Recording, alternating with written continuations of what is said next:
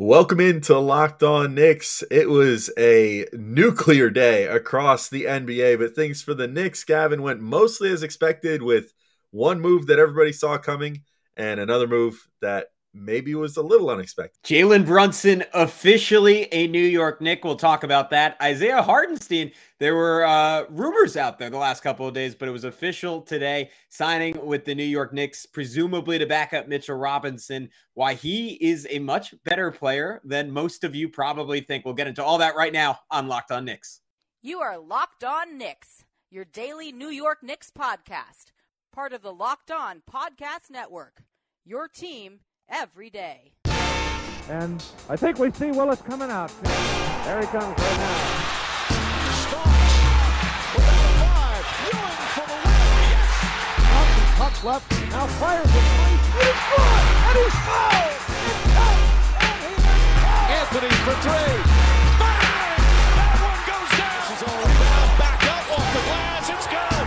RJ Barrett Becomes infectious. All right, welcome in to Locked On Knicks. We wanted to thank you guys for making Locked On Knicks your first listen today and every day, whether you're checking us out on your favorite podcast platform or you're taking in the sights and sounds on YouTube. For those of you that usually watch, maybe you noticed I'm not wearing a hat today. I noticed that right before we started recording, but I was having a good hair day, so I didn't put one on. Maybe you've never seen me without a hat before and you want to check it out. Go on YouTube. Leave a comment about how great my hair looks today. Anyway, I'm Alex Wolf. I'm editor-in-chief of Knicks site, The Strickland, which you can find at thestrick.land. He is Gavin Shaw, your favorite play-by-play broadcaster's favorite play-by-play broadcaster on summer hiatus at the moment in pure Knicks mode right now. Woo! And pure uncut Knicks right now. Oh, yeah. Right now, That's what the people wanted. Including some pure uncut Jalen Brunson news today. Although I shouldn't say uncut.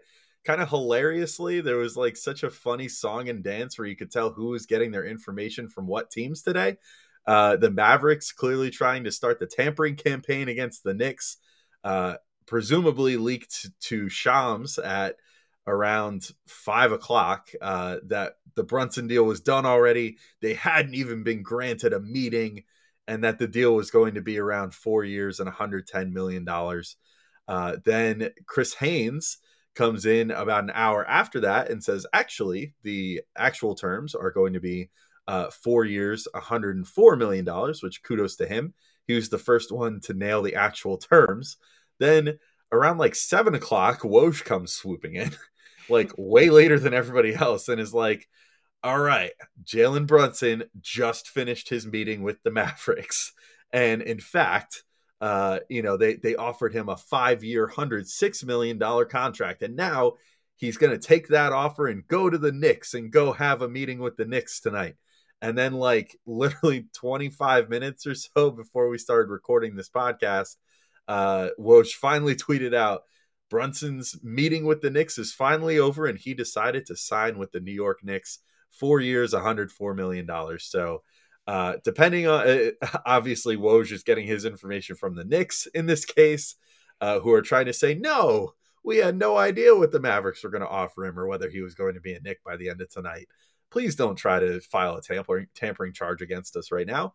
And then, Shams, who got the information presumably from Mark Cuban himself, saying, nope, they tampered and we already know he's signing with them. So whatever. Gavin, how you feeling after the Knicks land their guy in free agency here? Pretty cool, right? Not something that happens too often. I mean, is this biggest free agent signing since Amari Stoudemire? I think pretty fair to say that. I'm much higher on Jalen Brunson than I was on Julius Randle when they got him. I'm trying to think if there's anyone else in the intervening 10 years that probably was, but not that I can remember off the top of my head of this caliber. Pretty amazing. As I talked about this a lot on the pod that was posted earlier today with Ariel Pacheco, but just cool to have a really good basketball player. And you saw this wave of players tweeting. I think it was Mikal Bridges saying like, JB's got a massive bag. And then Ja Morant tweeting out in all cap. I think then Desmond Bane responded like, yeah, he's a lot of game. And then Ja Morant just responded game in all caps. Like, this is a guy who certainly has the respect of his peers. You can watch his highlight tape for, 30 30 seconds and see how deep this guy's bag is.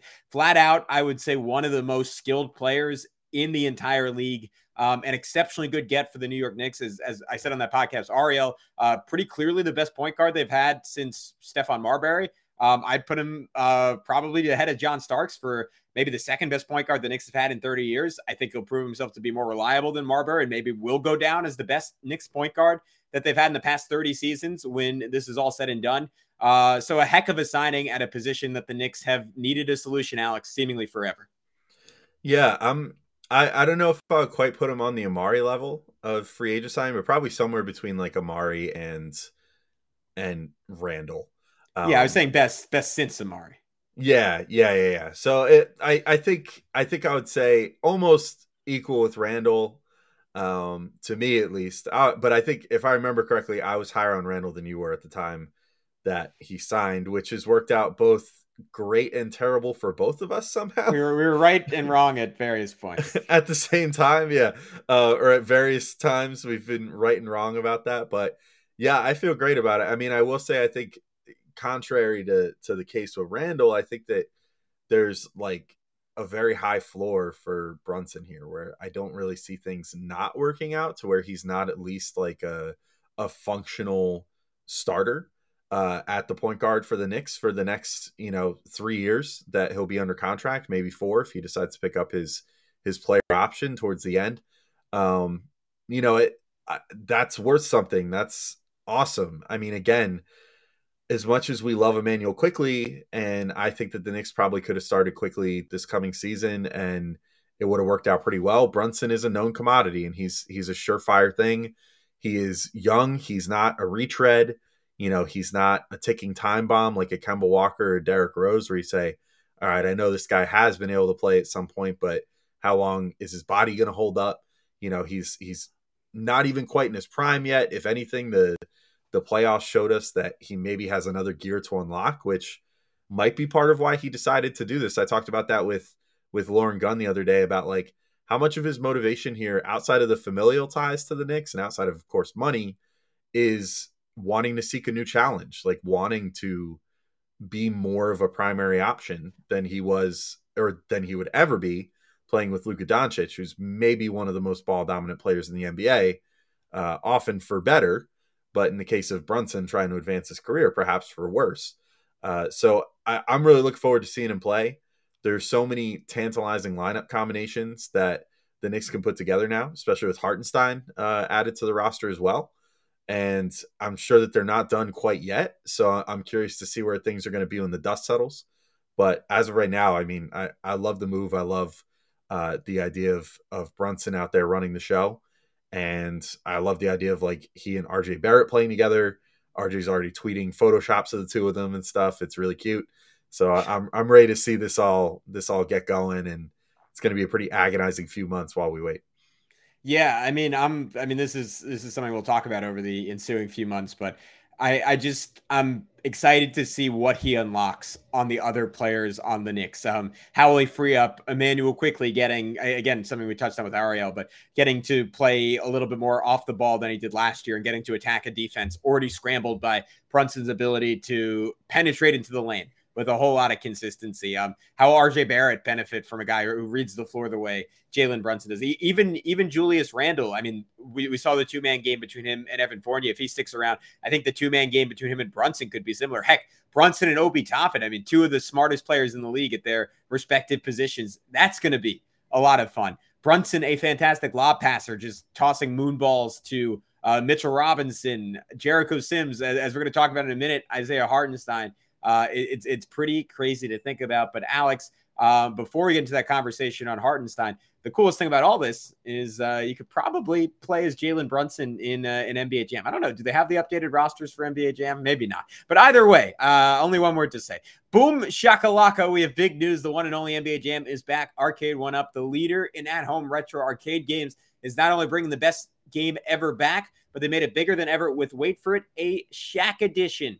Jump clear across the court and set the ball on fire in one of the first sports games ever to feature real and digitized NBA licensed teams. No fouls, no free throws, and no quarters required. Compete with friends and family through all new Wi-Fi leaderboards, making you more connected than ever before. Pre-order now from arcade1up.com. That's arcade1up.com for an estimated early September ship date. Arcade 1Up is the place for fun. They've got even more classics like Golden Tee, Mortal Kombat, and many others starting at just $99. So check this out. They're giving away an NBA Jam Shaq edition to a Locked On listener, hopefully a Locked On Knicks listener. So enter for a chance to win a game console for your man cave at arcade1up.com/locked on. That's arcade1 up.com/locked on. You've got till July 8th to enter to win an NBA Jam Shaq Edition console. Don't miss out. Enter today. Only one question remains. Who are you going to play with? And Alex, there's no question who will be backing up Mitchell Robinson next year, assuming the Knicks sign Mitchell Robinson, which we were still waiting to hear if that's official. So I guess there is a question. My bad. The point is they got Isaiah Hartenstein. Unless I'm crazy, what was it? 2 years, $16 million deal? I really should have this off the top of my head. All right, good. All right, and as we're about to get into, and I'll let you tee it off for us. An advanced statistical marvel, is that? Yeah, advanced statistical marvel. He was spectacular, especially post All-Star break for the Los Angeles Clippers. Low-key, one of the best passing bigs in the NBA. Low-key had some of the best at the rim statistics of any player in the NBA defensively. A guy who maybe many of you haven't heard of, but I think is going to be a really good fit for the Knicks. And perhaps most importantly, provides some real stylistic deviation from Mitchell Robinson and Jericho Sims. The one question for me is Tom Thibodeau or whoever else is on this Knicks staff creative enough to maximize what Hartenstein could do? Because if he's used the right way as a facilitator at the elbows, I think this is a guy that's going to open up new avenues of offense for the New York Knicks. And I think in particular with Obi Toppin will be a spectacular fit. Yeah, I think the big thing is the first thing, like this is the only real negative that I can find amongst all these other amazing advanced stats things that come up when you look at Hartenstein. But he did average 4.9 fouls per 36, which is a positively Mitchell Robinsonian number from earlier in his career with just not being able to contain himself with the fouls. But also, it's a big improvement because Hartenstein earlier in his career was averaging over 9 fouls per 36. So now clearly hacking away is still a thing. But he found himself a really great role in like 18 minutes per game for the Clippers this year. He was always an impactful player for them. 8.3 points, 4.9 boards, 2.4 assists, and 1.1 blocks, again, in just 18 minutes per game. He also shot 38% from three, or I'm sorry, he for his career averages 38.3% from three on a relatively low 0.3 attempts per game, but it is enough to be considered like a fake good 3-point shooter. He also is a pretty good mid-range shooter to go with that as well, which is another selling point for him as far as being able to space the floor in a different way from Mitch. So I kind of like that this signing, before we get into more of the advanced stats, Gavin, that this signing signals that the Knicks realize, okay, like we talked about this before, and previously I've said that I kind of like when teams do this, especially at the center spot, but like in Nerlens Noel, they had signed basically someone that did exactly what Mitch could do, but not quite as good in many cases, or in some cases a little better. Like I think he was better at poking the ball away for steals, and his block timing was occasionally better than Mitch's, stuff like that. But basically the same player as Mitch, but without functioning hands on the offensive end. In Hartenstein, they're getting a guy that seems pretty switchy. Like one of my favorite little tools to use is the defensive versatility tool on B-Ball Index. Great website if nobody's ever checked it out. And for 6'10" and taller guys in the NBA last year, per B-Ball Index's defensive versatility ratings, Hartenstein scored a 74 in that metric. And the way that metric works is they determine how versatile you are in defending other players on the floor, and then assign it a numerical value from 0 to 100. The higher the number is, the better. And for 6'10" and higher players, last year he finished 14th overall in the entire NBA. Of guys that played at least 1,000 minutes, I think he was like 6th. So really good company there. He also had a positional matchup estimate of 3.6, which is an estimate of all the positions that you guard based basically averaged out. So a 3 would mean like small forward, which then means that you've guarded all positions pretty much equally. That means that you're trending equal. So to be at a 3.6 as a center is a really good number. Just for like a little contrast, Mitchell Robinson in that same versatility number that Hartenstein hit a 74.0 was at a 49.2, much lower this past year, although Mitch has had a better number than that in previous years, but obviously this year not as mobile, not as switchy as he has been in previous years. And Mitch had a matchup estimate of 4.2, meaning mostly he was only defending power forwards and centers. So I like the potential versatility that Hartenstein's going to offer on both sides of the ball, Gavin, and I like that he profiles as the type of player that can do things differently than Mitch and give the Knicks a different look out there with the second unit. Yeah, so I want to dive into some of the other offensive and defensive numbers because they kind of blew me away. Big time shout out to Ethan Fuller at Basketball News, who wrote an article back on March 31st called "Isaiah Hartenstein is the Clippers' secret weapon." If I remember, I will link it in the episode description. But he laid out a bunch of these stats. I just kind of searched the updated versions of them. So big shouts to Ethan. But again, these numbers kind of blew me away. Post All-Star break, he was top 10 in the league in assist rate from the elbow. That is not for centers. That is just for everyone in the NBA of guys playing at least 15 minutes per game. He was the third ranked center in the league in assist rate for the entire season at 19.3. That number post All-Star break skied up to 24%. That was only behind Nikola Jokic out of every single center in the NBA. There's another cool statistic you can find on the NBA stats website, which is assist to pass percentage, basically how many of your passes turn into assists. And in that statistic, post All-Star break, he actually finished ahead of Nikola Jokic. Of course, Nikola Jokic is throwing much more passes, so that's not to say that he is a better passer than Nikola Jokic, but still pretty ridiculous. He was second in the NBA in that statistic post All-Star break. As far as his scoring package, he was 87% from the year in terms of his accuracy he was in the 87th percentile of all big men in the NBA in terms of accuracy from 4 to 14 feet. He was 91st percentile in volume. That combination suggests he was one of the elite players at the center spot in terms of his ability to finish in that short mid-range area. And you watch the tape, he has a pretty nifty like lefty push shot floater. It's almost kind of Emmanuel Quickley-esque, except as a center. Really cool tool in his toolbox. And again, that's a skill that Mitchell Robinson doesn't have, Nerlens Noel doesn't have. Jericho Sims, we saw flashes of it in Summer League a year ago, but we've not seen the NBA. So just another spot on the floor between that little push shot and his passing from the elbow, where you can position him a little bit differently. And this is kind of what I was trying to get at earlier, Alex. I think that's going to make a worlds of difference for a guy like Obi Toppin, who is so explosive cutting in from the three-point line. And it just changes the geometry of the floor when you have a center who could hit Obi on that type of pass, and a center, because of his accuracy in that range of the floor, you have to guard tightly out to the elbow. So I think that's going to be really, really good for Obi. I'm hoping even early in the season, Tibbs pairs them together. Some quick defensive statistics. He was in the 93rd percentile in block percentage at 3.3%, 89th percentile in steal percentage at 1.8%. There were less than 10 guys in the entire NBA that cleared 2.5% and 1.5% respectively in those two categories. So Hartenstein, again, going against backups, but still was elite in those two areas. At one point in the season, as of March 31st, he was in the 99th percentile in the entire NBA in contests per 75 possessions. So just very, very active around the rim. And then the final stat I'll throw out, Alex, before tossing it back to you, he shot 14 of 30 from three last year. So obviously not a true stretch big yet, but there was some real promise in that area. And it was, I don't remember the exact point of the season, but probably somewhere after the All-Star break, where Ty Lue of the Clippers came out and essentially said he's wanted to shoot threes for a while. We're going to let him start shooting threes.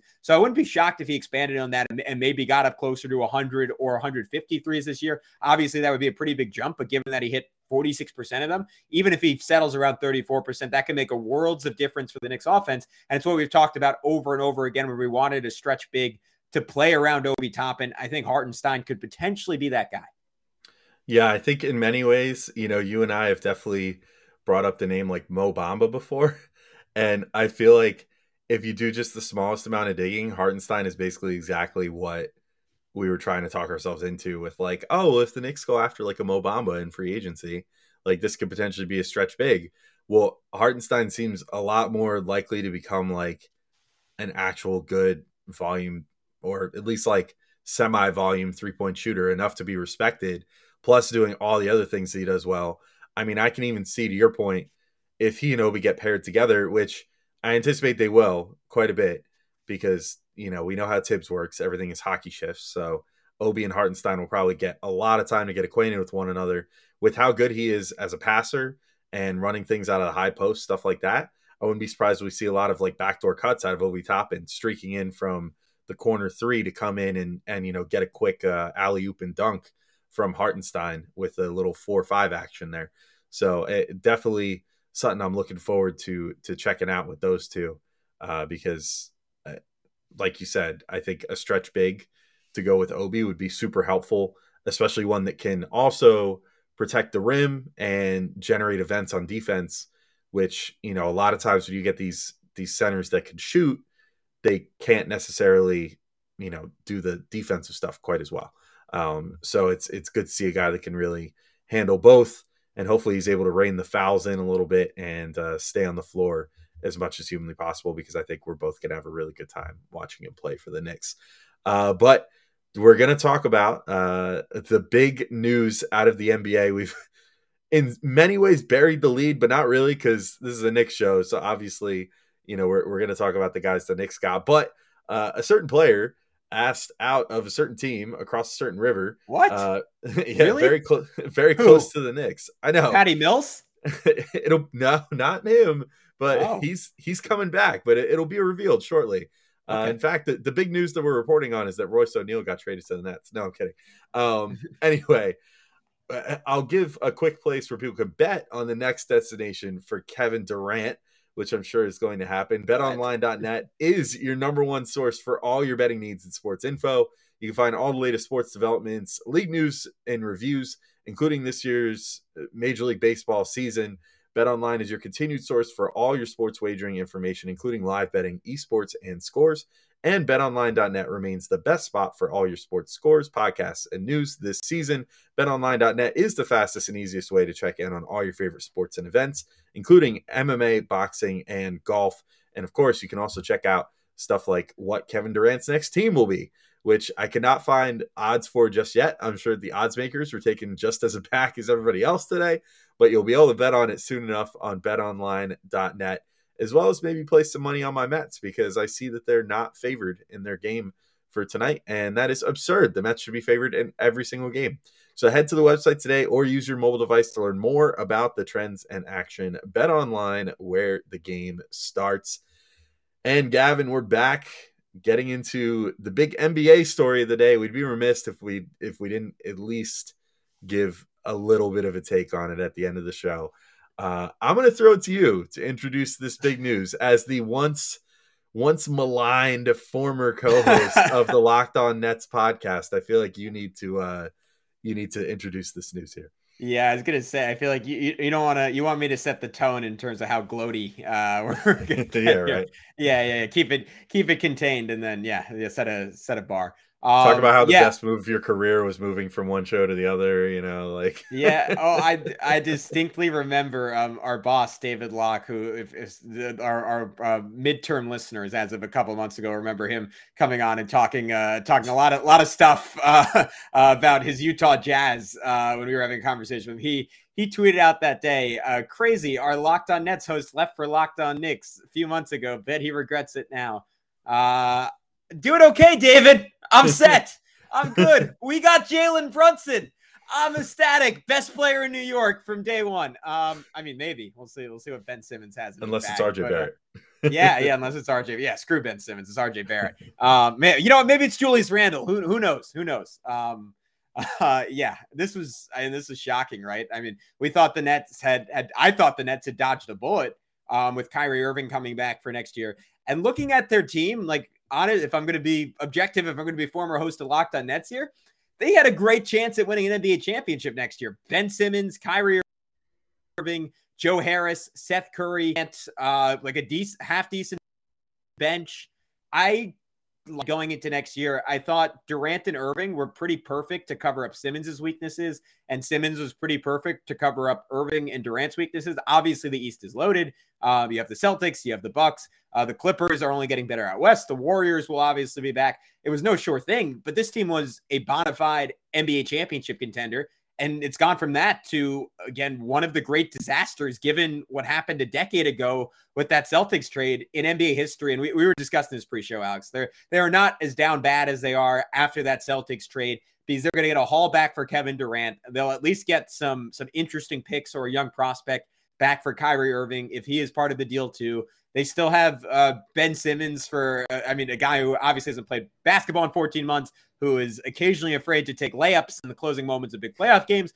All that being said, is still a heck of a talent. Would, I think, on the open market still be one of the more interesting young players in the entire league. So they don't have nothing. You could argue if you took out the context that they were losing Kevin Durant and Kyrie Irving, that they could potentially be in a fairly comparable situation to the New York Knicks once those trades are done. And that depends how many picks they recover because they owe their entire future of picks to the Houston Rockets as things currently stand. But man, oh man, I can't help but think back to that James Harden trade. And if the Nets had just kept, again, what sort of made them attractive to KD and Kyrie in the first place together, Jared Allen, who's now a bona fide all-star at the center position, Karis LeVert and Spencer Dinwiddie, not stars, but really nice players.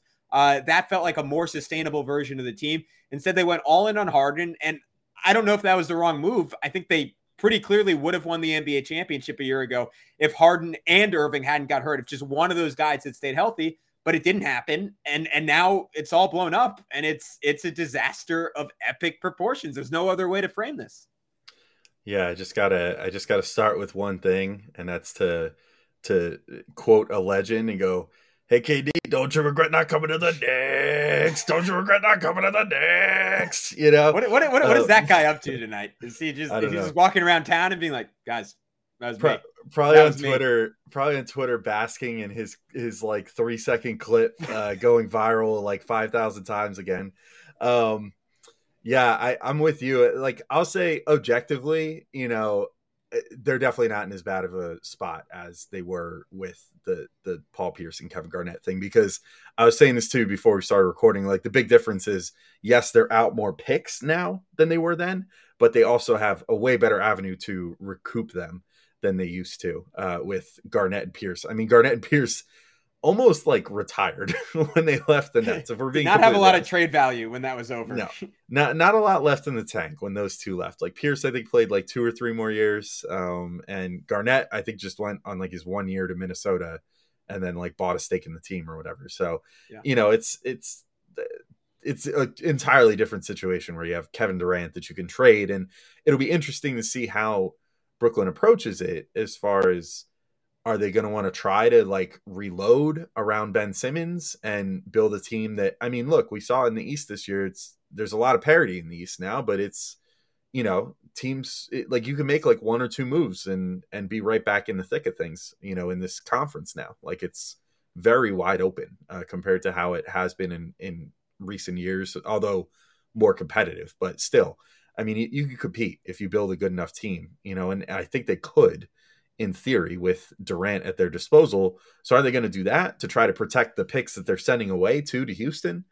Or are they going to, just try to trade away KD and be like, just give me as many draft picks as humanly possible to, replenish this horribly, downtrodden pick stash that we have here, or lack thereof.